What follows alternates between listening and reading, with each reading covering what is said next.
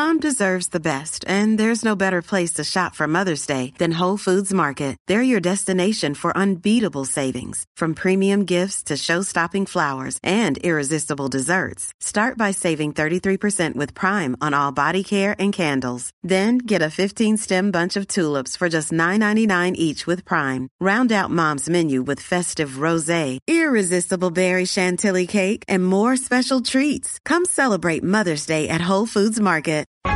Cats at Night. Now here's John Catsimatidis. Now on the line for us is Dr. Marc Siegel, one of the greatest doctors in the world. You like that introduction, Dr. Siegel? Yeah, and the listeners are all saying, when is he going to get to meet Lydia in person?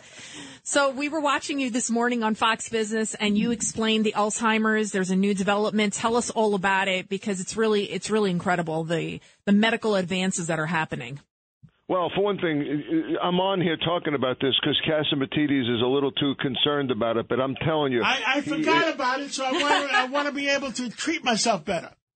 Yeah, he forgot that he was interested in the topic, exactly. But he actually, you know, Lydia, he doesn't have a single cobweb, so we don't have to worry about John. John actually outpaces most of our 40-year-olds. So here's the thing: we know that the brain clogs up with amyloid.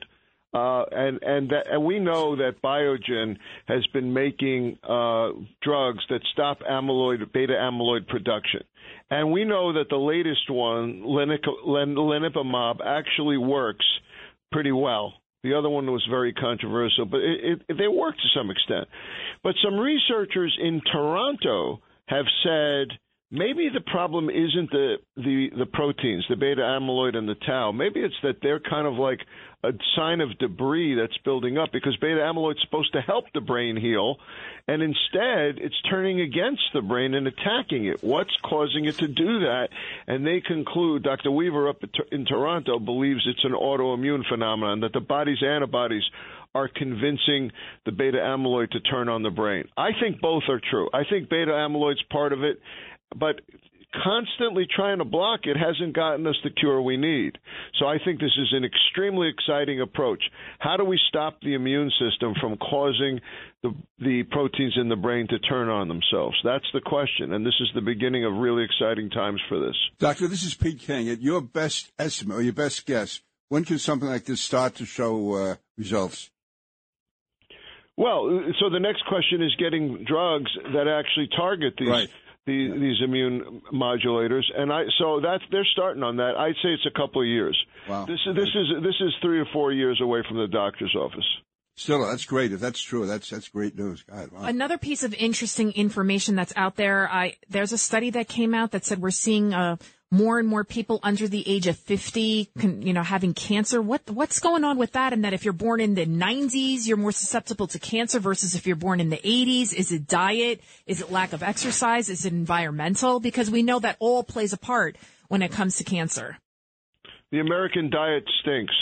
If you go to Greece, you could eat pasta all day long and you don't gain a pound. John will tell you that. We've got processed foods up the wazoo, and they are carcinogens. On top of that, as you just said, we're not exercising. We're under stress all the time. And the last part isn't so doom and gloom. I don't understand. I can't get enough exercise with my finger on my iPhone. And also lack of sleep plays a part in it, too. Upper body exercise, yeah, and a lack of sleep. The last part of it is a little different, which is we're better at diagnosing these things now. I don't think they knew cancer if it hit them in the face 100 years ago, but we're diagnosing it now really early, and so we're seeing more of it. But this trend can easily be reversed with a better diet. There's no question about it, and sleeping more. You're right. And then I know you were interested in this one, Judge Weinberg, where we see, Boston University, they created some kind of... Do you know about this, Dr. Siegel? That Boston University is looking at another COVID variant, and it was an 80% fatality. What are they doing? But who was paying them to create another COVID? Haven't we learned our lesson yet? Well, wait a second. No. I thought it was formed in the where was it? In the Bat Cave, 1,000 miles away out of Wuhan. The wet market. Now you're saying that it could be created in a lab and it could be 80% lethal. What do you think, Dr. Siegel? Well, first of all, you're bringing up two different topics. The Wuhan Institute of Virology was definitely experimenting on bat coronaviruses. We don't know exactly what they were doing. I don't believe a word the government over there is saying, of course. and there was a smokescreen put over it from the very beginning, and Robert Redfield couldn't get the CDC in, and it's a very suspicious situation.